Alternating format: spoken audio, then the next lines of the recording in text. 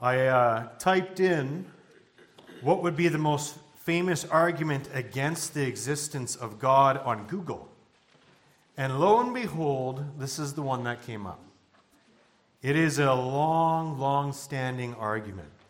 And so what we're doing in this next few Wednesdays, we're going to be discussing some of these things, some of these arguments against the Christian faith, some of the strongest ones.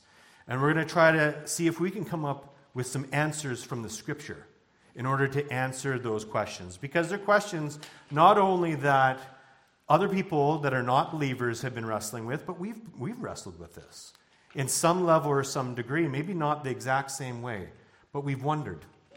And so this is a way of not only building our faith by being here, by hearing what the Scripture has to say about it, but helping us to become a good witness, to be able to go out into the world and to be able to defend our faith and give a reason for the hope that's within us. And so I applaud you guys for being here, and those who are able to attend or those who will be watching. This is good. You have a thirst, and that's why you're here.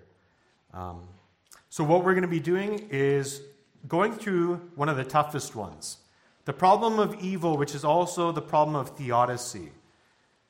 And so many of us have had this question. I know that my children had this question very young in life. How many of you have had this question asked to you? Maybe by unbelieving family members or people at work. A few, right? So it was a chief argument that I would use to come against the Christian faith when I was an atheist. So that is something that I want to also deal with, is because this was used as an attack method too against us in this way. It's not just discussed by philosophers through modern times, but the men of Scripture have dealt with this issue as well.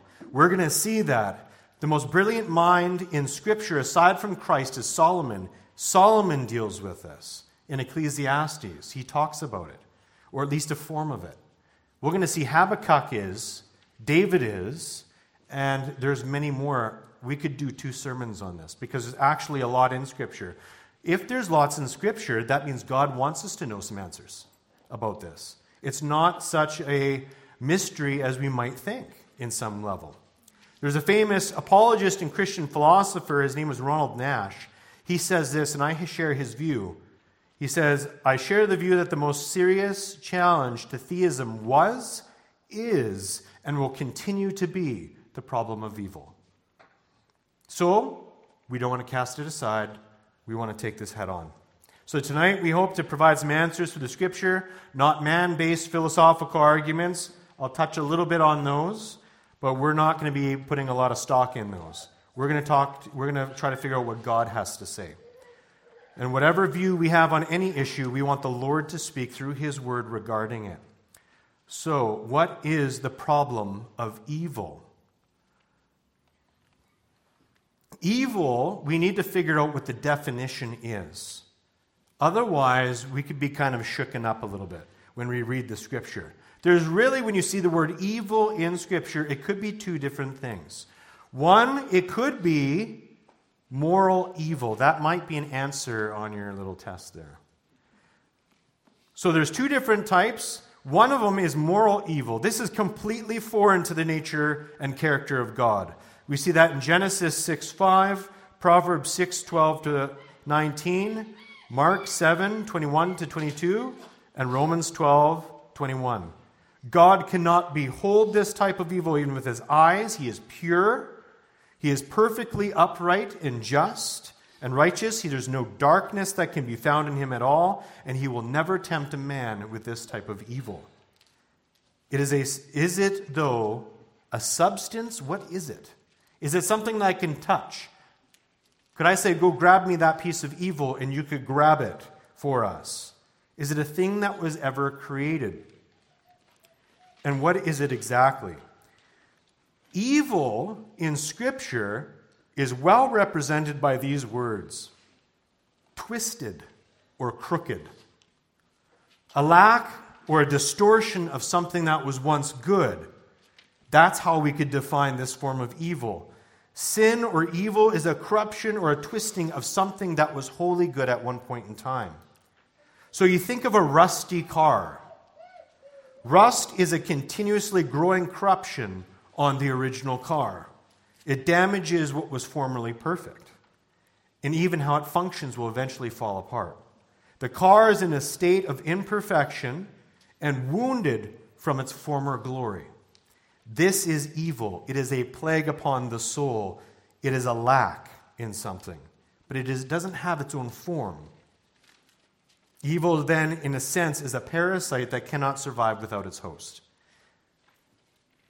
In these evils, however, this type of evil that man will walk through, God is still sovereign over it. And He doesn't invent evil. He doesn't create man's evil. But God will channel it. And He'll direct it into different places for His grand purposes. We see the evil of nations, Babylon, Assyria in the Scripture. And what do we see is God moves it into certain places for His purposes. Or He takes it completely out of the picture. And this is important to understand because the God that we worship is the God of Scripture. And so Scriptures like this need to be taken into account with our theology. After David's affair with Bathsheba, in 2 Samuel 12:11 it says this, "Thus says the Lord, behold, I will raise up adversity." In the NASB, that's evil. "Against you from your own house." Now, is He creating evil? Is He making evil for David's house? No. We find out that the Lord actually channels it. He doesn't create it and make it and put it upon people, but it is in the world and He channels it where He chooses to do so. The Lord will even use evil to discipline others, and He does with David in his case. So moral evils are not God's fault, but He does use them in His plans. Moral evil is us choosing what is against God and revealing our twisted, corrupted natures. The second form of evil, or term for evil, is a term that is often seen in Scripture. It's translated calamity. So it could be physical or mental misfortunes, natural evils, disasters, perhaps storms, plagues, sicknesses, and things of that sort. This makes up 40% of the term evil in the Bible. And just as in moral evils, these natural evils, we see the Lord still in complete control. Here's some scriptures I want you to look at, and you'll see them just up on behind me here. Amos 3:3-8 says, "A trumpet is blown in a city. Will not the people be afraid? If there is calamity in the city, will not the Lord have done it?" Job 2:10, "Shall we indeed accept good from God, and shall we not accept adversity?" In all this, Job did not sin with his lips. Isaiah 31:12, "Yet He also is wise and will bring disaster, and will not call back His words, but rise against the house of evildoers and against the help of those who work iniquity." And Ecclesiastes 7:14, "In the day of prosperity be joyful, but in the day of adversity consider, surely God has appointed one as well as the other." And mental calamity, we even see that in 1 Samuel 16:14. And that's an extra one. "But the Spirit of the Lord departed from Saul, and a distressing spirit from the Lord troubled him." So this is important for our theology, is that we understand how God works with it. That He is not the creator of it, but now that it is in this world, He directs it, and He's got purposes with it. He's going to use it. Side note for the Christian, these scriptures are critical for our theology. Sometimes what people will do is they'll invent a God or make a God in order to deal and wrestle with this question. And so they might invent a God who doesn't know the future. Because if God knows the future, they find that to be a problem with this question. And so that's something that has happened in church history. Your view, your theology of what a loving and benevolent and merciful God is must account for these scriptures too. God is the God of love, but also within his love for man and his people, there is a place that he uses calamity for as well.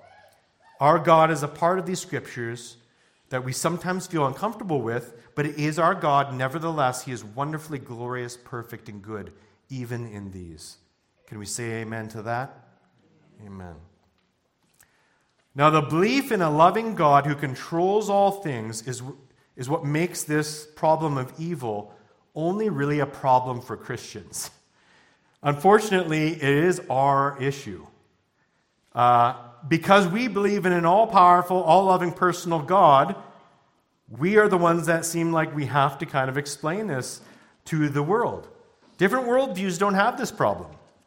It's not a major issue to them. They manage it completely different. For example, in atheism, the problem is there, but evil and suffering is just a part of a world without God, the natural processes that happen.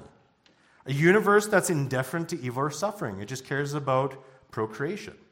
So for them, they don't really deal with it. It's already explained.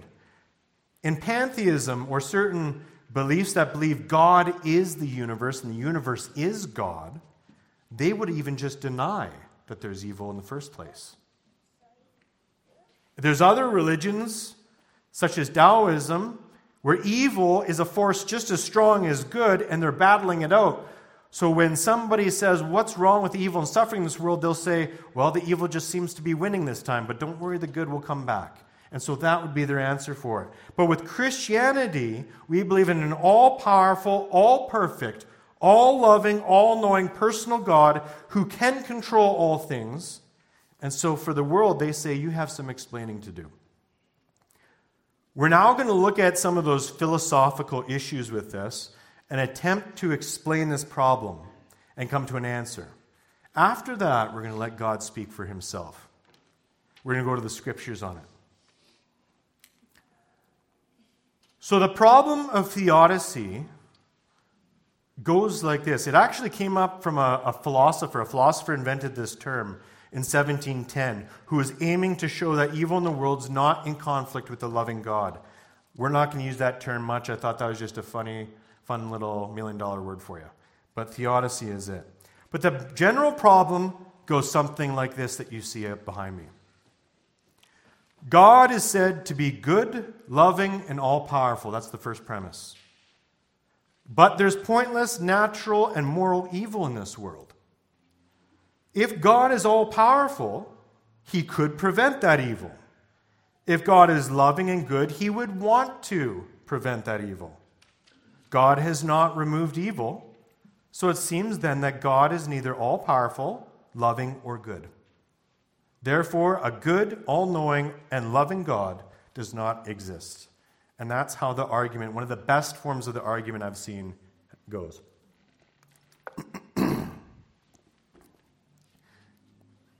Where does the argument break down?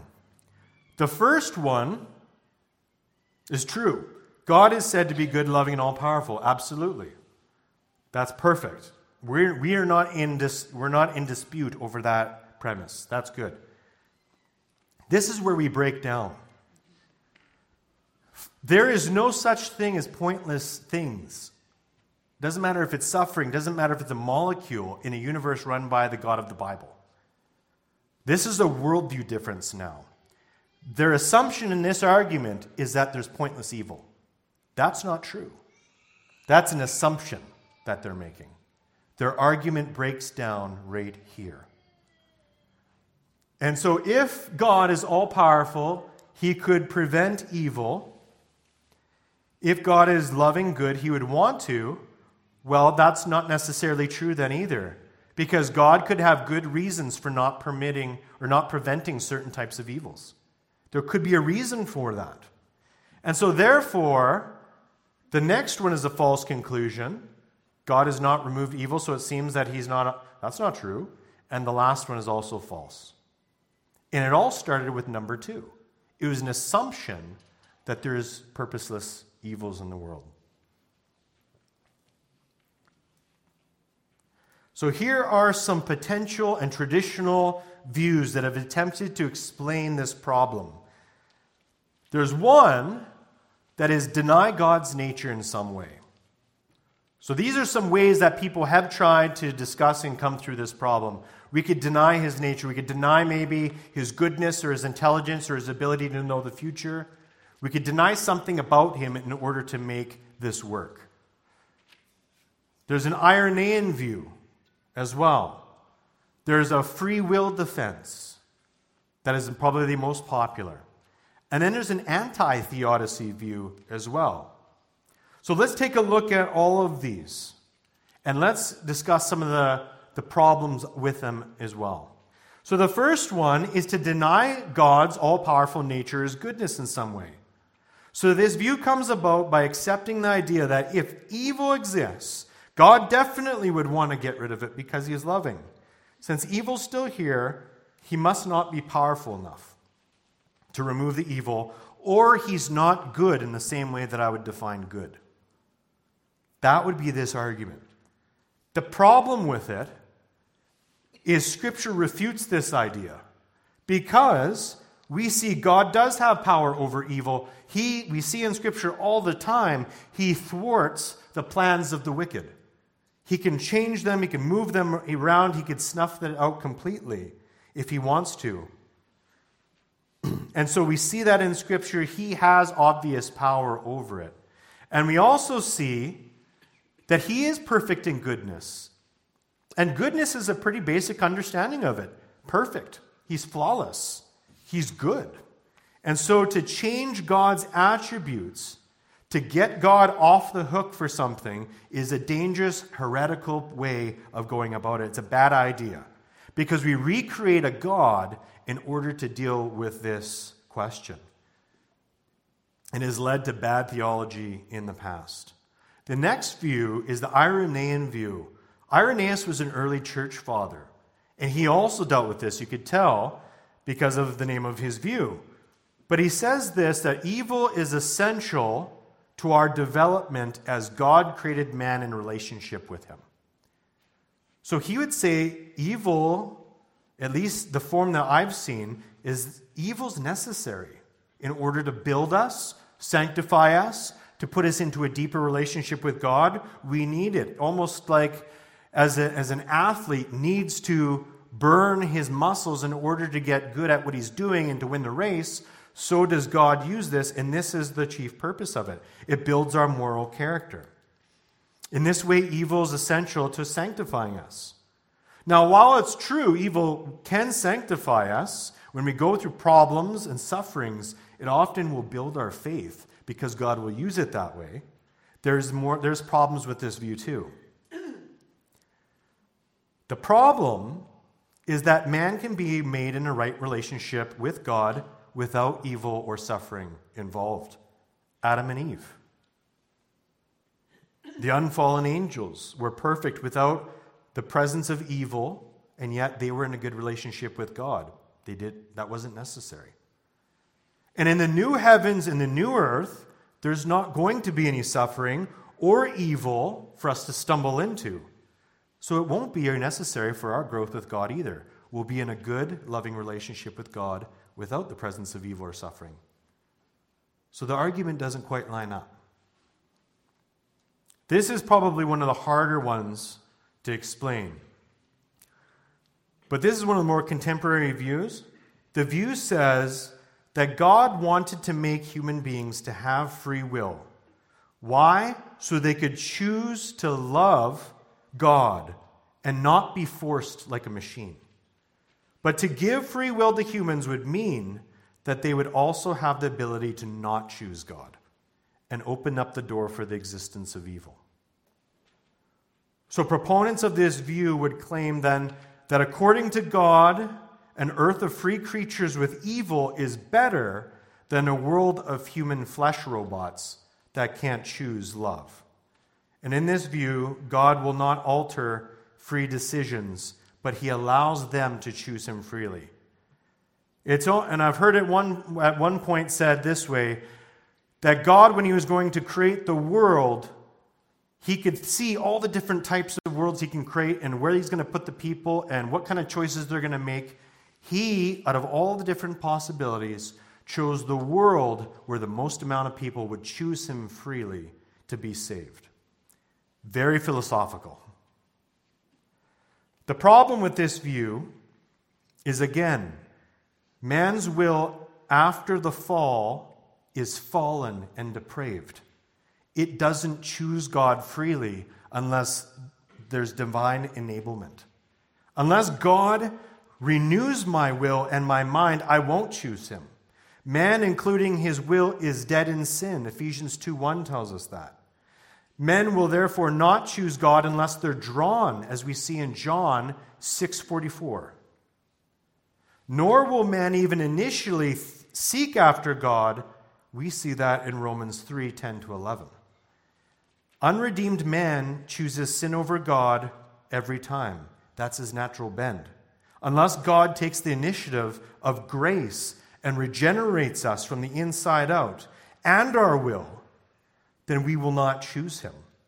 In Scripture, we do see ourselves as having a will, but it's never seen as free but bound to sin.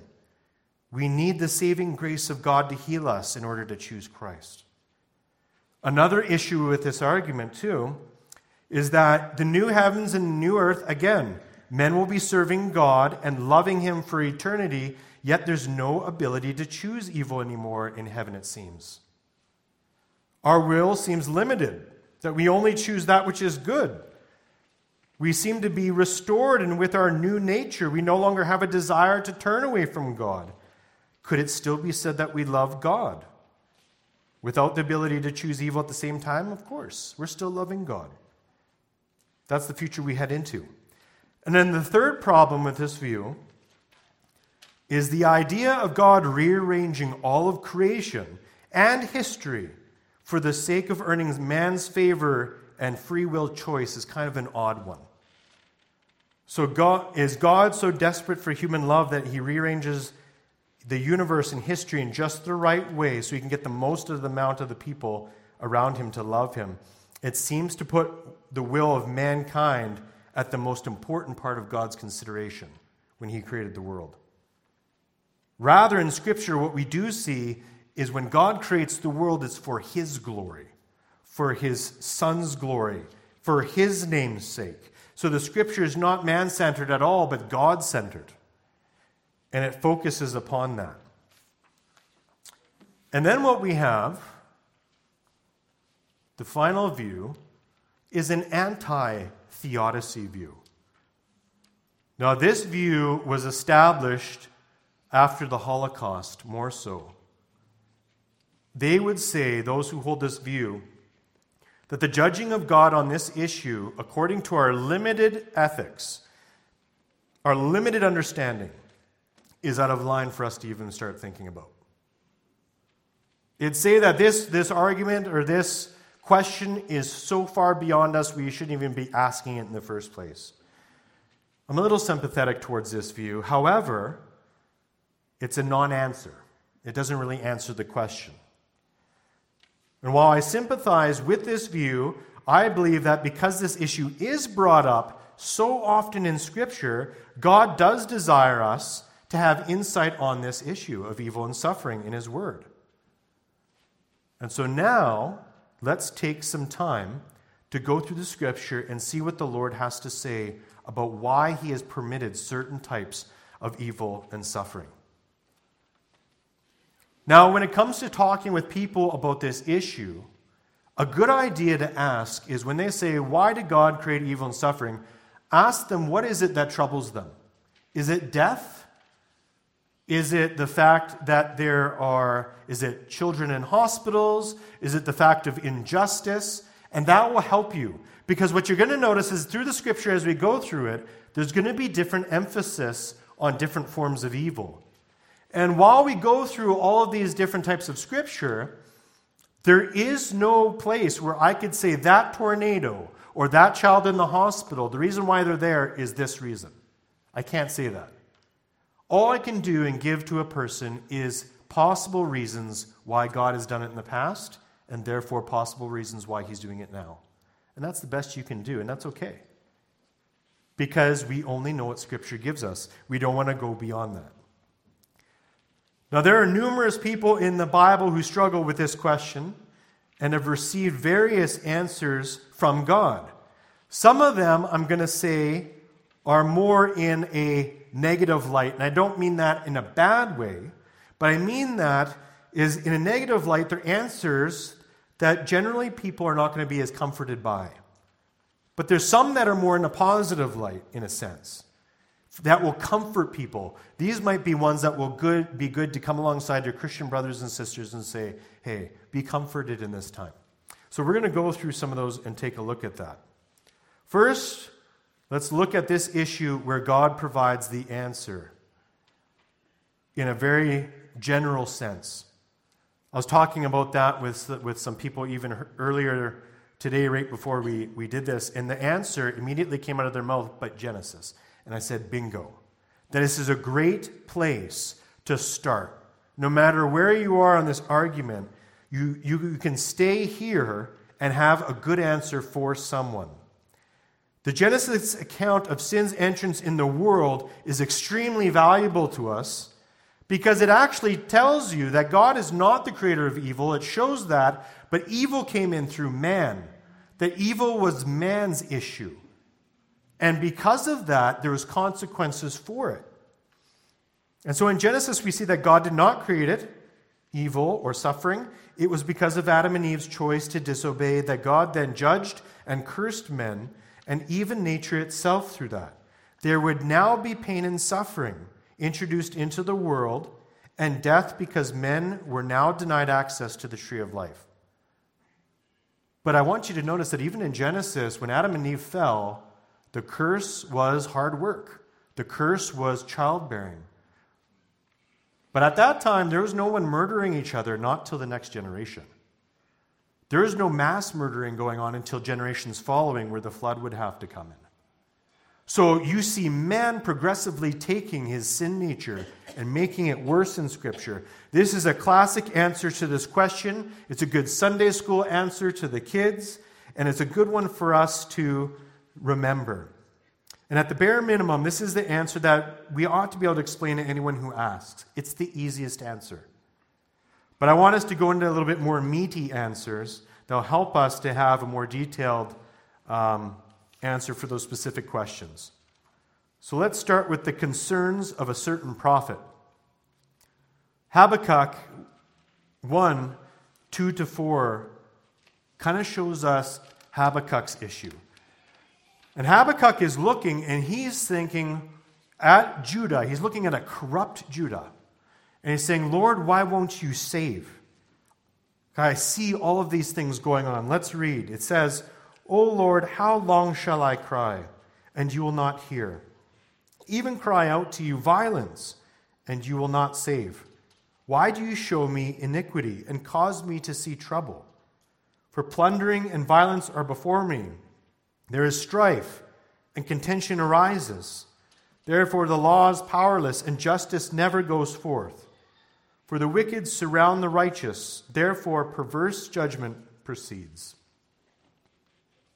So do you see his concern? He's looking at the corruption of Judah, and he's saying, the law's not working, people are being oppressed. Lord, save us. Why do you not save? The argument for that whole chapter, Habakkuk 1, is a prayer in a similar regard towards that. Chapter 2 is when God answers him. The argument is, why do you not answer our prayers and save us from suffering and wicked? God will respond with a series of woes upon Judah for its corruption, and he'll reassure Habakkuk that there will be an appointed time when the right of God will be turned against them. This is his answer, God's answer to Habakkuk. God brings forth the first answer. You, and he's talking about the wicked men of Judah, are filled with shame instead of glory. The cup of the Lord's right hand will be turned against you, and utter shame will be on your glory. So in this passage, the prophet recognizes that wicked and evil people are responsible for the evils that are going on in society. We see that in Sodom and Gomorrah. We see that in Nineveh, Edom, non-Jewish places, where we see a cry that usually comes out from the prophets. However, there's a hope that God will come in the end to the evil that's found in Judah and rescue those innocent ones. And God says it will happen. Will be turned against you. There's a hope. God will judge and cause the wicked to suffer in due time those who are oppressing the nations, at which point he will liberate the innocent and return evil upon the wicked. God's answer for why there's suffering and that it will be soon resolved. So be patient. That's his answer here. It will, justice is coming. Be patient.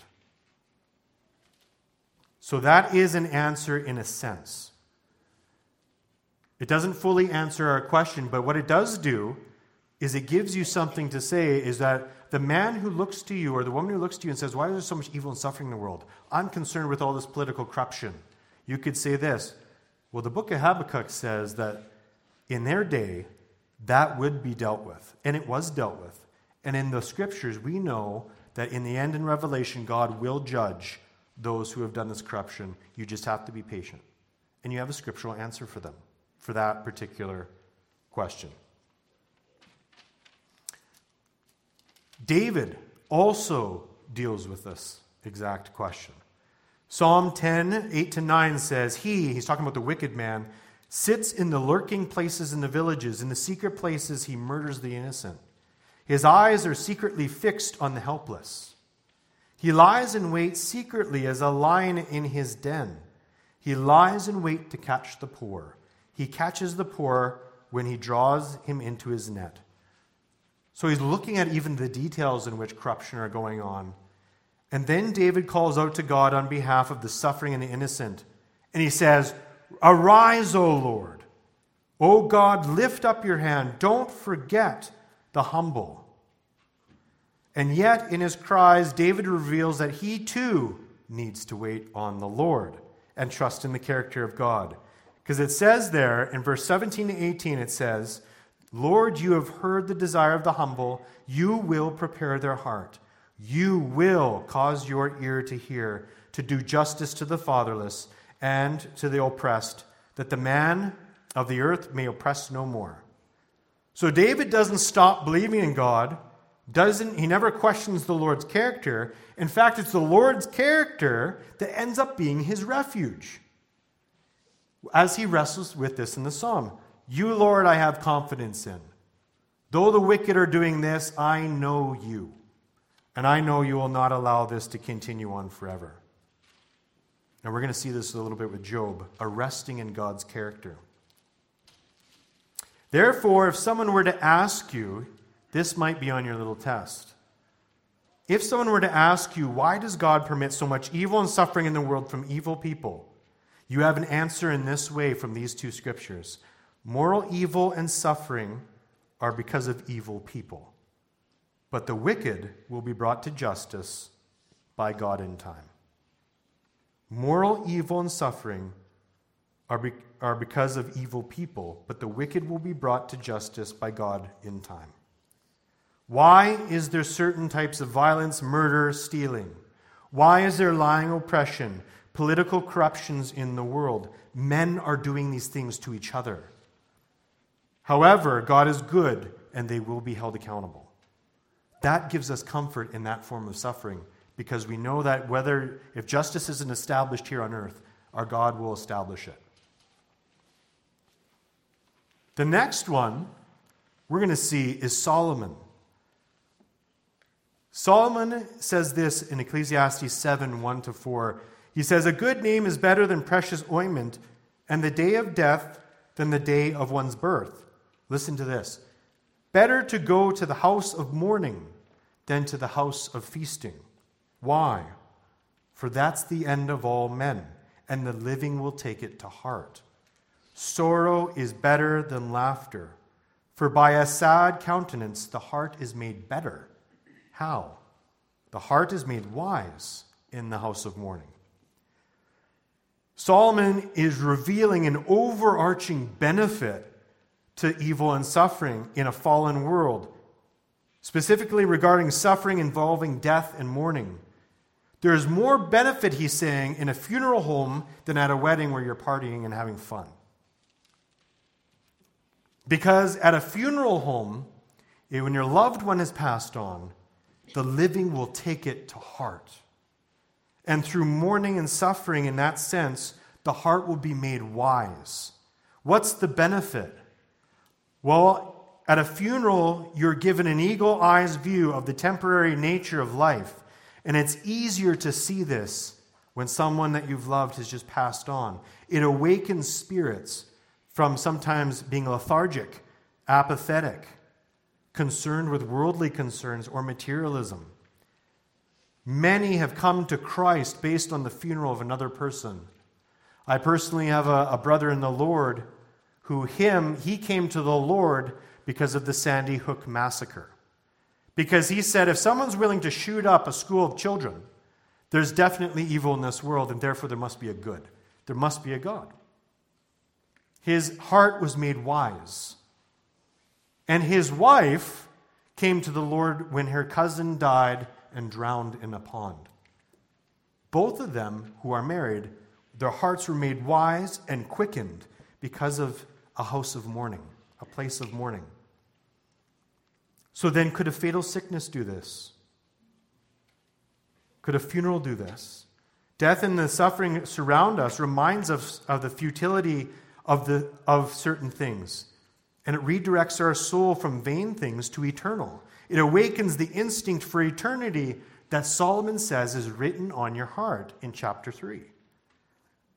So, here's the next answer for you.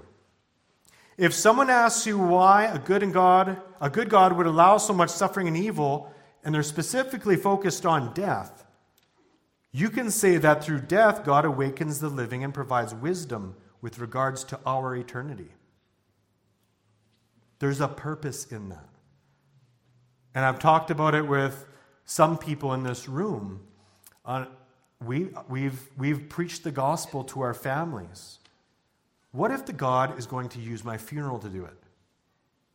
Because that will quicken them and give them wisdom. Then there is purpose then in my funeral. And that's a good thing in God's plan. Whatever it takes, Lord, to bring my family to Christ. We also see this with Jesus. John 9, 1-12. Now, this is a more positive response in a sense. Now, as Jesus passed by, he saw a man who was blind from birth, and his disciples asked him, Rabbi, who sinned, this man or his parents, that he was born blind? And Jesus says, neither this man nor his parents sinned, but that the works of God should be revealed. So why was there suffering when Christ ministered on earth? We saw blindness, we saw inability to walk, we saw death, we saw leprosy. All of those, or at least many of those, were done in order to give glory to God and to point people to Christ. It was used for his purposes in that way. It comes right from the mouth of Christ. It's not because of past sins, of parents, or sins that he would commit, but that the work of God should be revealed. The man's healing was permitted. His suffering was permitted in order to glorify God later. So this blind man's suffering endurance was so that the power and the glory of God might be revealed in Christ. Every single healing in the Bible precedes suffering and glorified God because Christ showed that he could cast away suffering and forms of evil.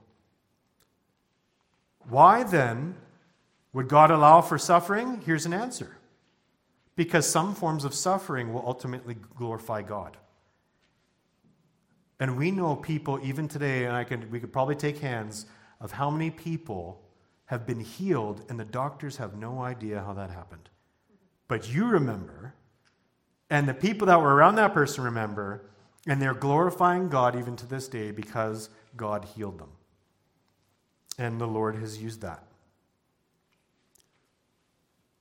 We see Jesus also mentioning it in this scripture. In Luke 13, 1-5, he deals with it as well. And this is more of not only a moral evil, but a natural evil too. So he's dealing with both types of evil in this passage. There were present at that season some who told him about the Galileans, whose blood Pilate had mingled in their sacrifices. And Jesus answered and said to them, "Do you suppose that these Galileans were worse sinners than all the other Galileans because they suffered such things? I tell you, no. But unless you repent, you will all likewise perish. Or," and here's the natural disaster one, "or those 18 on whom the tower in Siloam fell and killed them, do you think that they were worse sinners than all the other men who dwelt in Jerusalem? I tell you, no. But unless you repent, you will all likewise perish." So natural evils are the focus here. What about answering the question of natural evils? Tornadoes, plagues, and things like that. Hand of God scenarios, they call them. The insurance will call them. How does Jesus answer the question? Are disasters used by God to punish only the greatest sinners? Jesus says no. Jesus doesn't give them any more of an answer.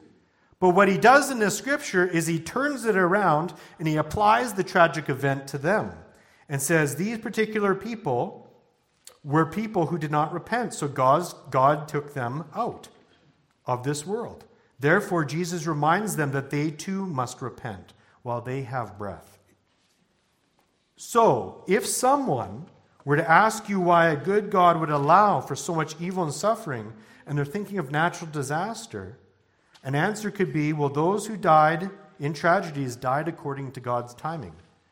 But the question is, and this is where we could lead into the gospel, have you repented yet? Are you ready for death? Here's your gospel transition in a question like this.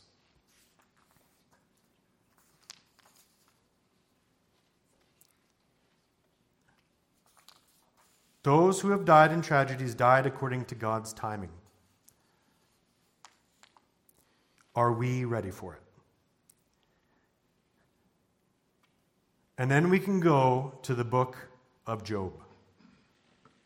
The book of Job reveals another positive answer for the existence of suffering. The book of Job is interesting in our discussion of this problem here today because it actually is the theme of the whole of the book. It's an argument in the form of a story.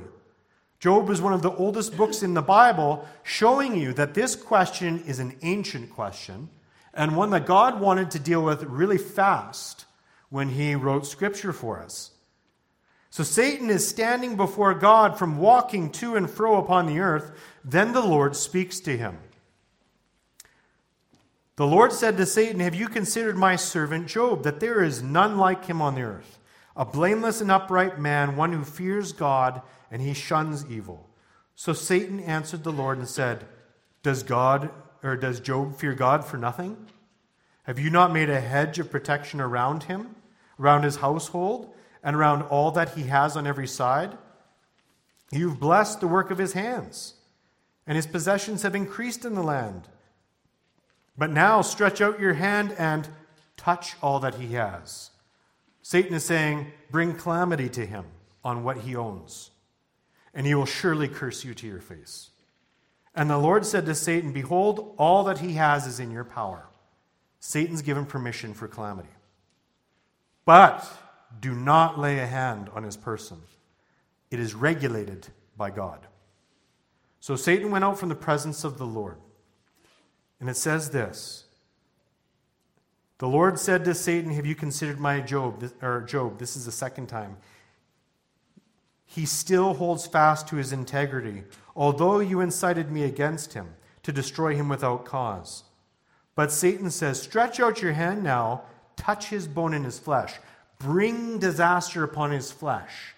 Bring calamity on his flesh. He will surely curse you to your face." And the Lord said to Satan, "Behold, he's in your hand, but spare his life." Regulated by God. You can go this far, no farther. And what you know in the book of Job is that he endures all forms of evil and suffering at the hand of Satan in two major waves. Both forms of evil. Evil pours out him in both ways. Ethical evil in the sense that evil men come and kill his family. Natural evils in the sense of storm and health come against him. Aside from Christ, I don't know of anyone who has suffered so greatly in the Scriptures. And in Job's discussion with his friends, he's even trying to figure this out. Job 21, 7-16, he's asking the question that Habakkuk was asking. He's asking the question that some of these other guys in Scripture are asking. But in the end, God does answer Job. But he never really reveals how the suffering was caused. He never talks about Satan. Those details are left hidden. The focus of God's answer are on 40 rhetorical questions centered on educating Job about who he is as a creator, sovereign, benevolent, loving God. God wants Job to focus on who God is in his trials, and he doesn't give him any other answers. Know who God is and recognize that your trials are accounted for in his plan for you. Every work of God in the natural world is carefully selected and considered in his plan. So is every minute of your suffering. It is all carefully orchestrated. In the end of the book, there's essentially no answer for Job except for a call on him to focus upon the Lord in his faith. Job ends up then in this faith-filled response. Look at what he says. I know that you can do everything, and that no purpose of yours can be withheld from you. You asked, who is this who hides counsel without knowledge? Therefore I have uttered what I did not understand, things too wonderful for me, which I did not know. So if someone were to ask you, why a good God would allow for so much evil and suffering in the world, one scriptural answer based off of Job would be, God uses suffering to men, to test men. But his character and knowledge is to be trusted through it. God uses suffering to test man. But his character and knowledge is to be trusted. That's one possible answer. So with regards to the problem of evil, we ultimately hope and rest in the wonderful knowledge, eternal purposes of God. Job's history is a wonderful way to communicate this problem to believers and unbelievers. In fact, this is the one I probably use the most. It's an answer in the form of a story. And at the end, it comes out, God has purposes in everything. You simply have to trust in him. So how do we summarize everything that we've looked at? So if someone were to ask you why a good God would allow for so much evil in this world, you have some answers for them. You have this answer. Moral evil and suffering are because of evil people, but the wicked will be brought to justice by God in time. Because through death, God awakens the living and provides us with wisdom with regards to our eternity. Because some forms of suffering will actually glorify him and be a megaphone to the gospel and lead people to Christ. Because tragedies are ways God removes people from the earth, the question is really, have we repented yet? Are we ready for death? And because God uses suffering to test man, but his character and his knowledge needs to be trusted. These scriptures are just a few of what could have been added into a completely other sermon. I didn't even talk about Joseph. We didn't even talk about Genesis 50:20. But as for you, you meant evil against me, but God meant it for good, in order to bring about it this day to save many peoples alive. So another answer you could do, we could do a whole another sermon on it, is God permits suffering and evil to save the lives of others in the future. You just don't know what he's going to do. There's a lot going on. He never gives you all the answers, but he gives you some answers for why some have happened. And that helps. It brings comfort in certain ways, right? With all these scriptures, these are gold for us. Because you are going to be encouraging Christians in your walk. You're going to be encouraging many who are going to go through cancer. You're going to be encouraging many who are going to be upset with the suffering and the corruption going on in the world and wondering, how should I view these things? You're going to be talking with brothers and sisters. You're going to be talking with family members. You're going to be talking with your children. You're going to be talking with people that are out in the world on the streets and those that you're going to be working with. you have some answers here in the Scripture. These Scriptures will correct bad theology about God and authoritative healing ministries that claim to say that all calamity and evil has to be taken in authority over by the Christian. We do ask God to heal us. James 5:14 says, anyone among you sick, let him call for the elders of the church. Let them pray over him, anointing him with oil in the name of the Lord. But if healing does not come in this life, we cannot lose hope or assume that it's a lack of our faith. Instead, we can acknowledge that our suffering is not the type that will glorify God through a healing right now, but it'll glorify Him through some other way, some other channel, and we must be content in that. We must also pray for endurance. We can always endure pain if there is an end in mind and a plan behind it by our heavenly Creator.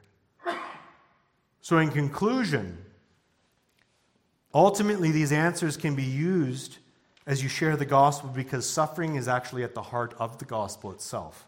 The God-man suffered for us, took on more suffering than anyone else ever could, and He took on suffering in my place for my evil. He took on a full accumulation of what I deserve as death. I deserve suffering for eternity. He takes it from me. And there's no penalty left for me to receive through Christ and His cross. We also see in Scripture that there is a promise of a full physical and scriptural restoration and redemption for sinners. God will defeat all evil and suffering very soon. For every person who is found in Christ, this life on earth that you have right now is the maximum amount of suffering you will ever have. Isn't that profound? This is it. This is the most. Without Christ, this life will be the maximum amount of pleasure you will ever enjoy. We need Christ. We need the cross. We need salvation. The Lord sent the God-man Jesus Christ to live and suffer in this way for our stead for the penalty and suffering that we deserve. Although our suffering continues on earth, we will ultimately escape that suffering through Christ, and this is our hope. That's the hope we want to give to everyone. Not just an answer for this question, but that it might lead them into another, and the question of the gospel. And have they come to Christ yet? The climax of Scripture ends with all forms of suffering being eliminated from existence, that God's people taking on new bodies that cannot experience pain, suffering, or death anymore, and one day will wake up to a world without suffering, and this question will never be asked again. Let's pray. Father in heaven, we give thanks. We thank you that your Scripture gives us answers. We thank you that there's still mystery in this question. We don't know all of the reasons for every form of suffering that comes. We don't know the reason for every death, every tornado or tsunami. We don't know. But there's a variety of answers, or there's a variety of ways that you have answered this question in Scripture. And so while I can't say to the world this earthquake was caused by this, I could say it could have been caused by these things. And that is good for us. That we don't have full access to everything because we can't comprehend the glory, the greatness of the knowledge that you have. No one can even think into that. It's too much for us. It is too great and wonderful for us to go into your mind to that depth. So we are content and happy with the Scriptures that you've given us regarding this issue. We pray, Lord, that you would help us now to come in contact with people that are going to ask this question so that we might be able to provide an answer. Be with us and help us to be good stewards of our faith, of the Scriptures, and may this bring comfort to us in this day. And we pray all this in Christ's name. Amen. Thank you so much for all of your time. If you have more questions or anything, I'll be hanging around a little bit afterwards here. But next week's question, what we're going to be dealing with, is why would a good God send people to hell? So the question of hell is a heavy one. come prayerfully. But it is one that is a very good question, another one that I think that we ought to have answers for. And the Scripture does give us answers for. So, with that, thank you guys for coming, and we will hopefully see you guys next week. God bless.